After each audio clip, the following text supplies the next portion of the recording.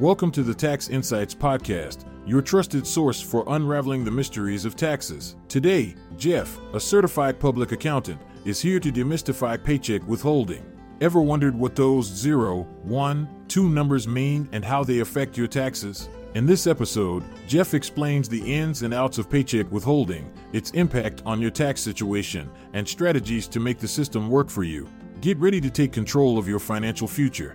This is the Tax Insights Podcast, where the professionals at Hawkins Ash CPAs break down complex tax topics into bite-sized how-tos. You know, last week, Terry, we talked about people that couldn't necessarily pay their tax that they owed on April 15th. And so we talked about installment plans and just other things that can be done to be able to pay those taxes. Well, you know, maybe the reason why you owe taxes is because you're just not having enough withheld off of your paycheck each week or every 2 weeks. Sure. So, you know, what I would recommend at that point is really look at how much withholding is coming off your check. You know, is it too little? Is it too much? At the end of the day, it's up to every individual person. You know, do you want to just barely break even where you really don't owe anything at the end of the year? Or do you like to get that big refund? And withholding off your paycheck has a lot to do with what happens at the end of the year. Sure. Okay, so 0, 1, 2, what do those numbers mean? Yeah, so a lot of that has kind of gone away. You know, if you're doing your state one, you still have, you know, the 0, 1s, and 2s. And basically the 0 means that you just don't have any exemptions. 1 means is that you have 1, 2, etc. As that number increases, the amount of withholding goes down. Because, you know, for a lot of state purposes and things like that, you actually get deductions for having extra dependents. Right. So having those deductions give you less tax, so you need less withholding. So just know a 0 and filing as single is going to give you the most withholding that they have on the tables.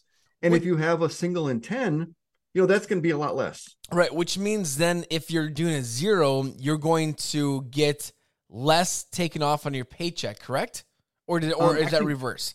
The other way around, yes. Okay. So it actually means that you'll get more taken off, and so potentially you'll get a bigger refund. There we go. So, and again, you know, some people's budget purposes, as you're saying, you know, when we were talking about last week, if all of a sudden you owe money at the end of the year, this is a great way to start looking at, okay, how do we make some adjustments moving forward? Right. And the federal actually, they did a new form over the last couple of years, and the form is actually fairly confusing. But at the end of the day, there is a line on that new form that says, hey, I want extra withholding taken off of every check. So if you think you're going to be in a situation where you're going to owe at the end of the year, you know, just file a new W-4 with your employer and ask that even though the table says this amount, I want this amount plus $100 taken off of each check. So you can do that. Which will help you at the end of the year. You can do that. You can dictate to the employer what you want withheld. Absolutely, because they're just going to use the table amount in most cases.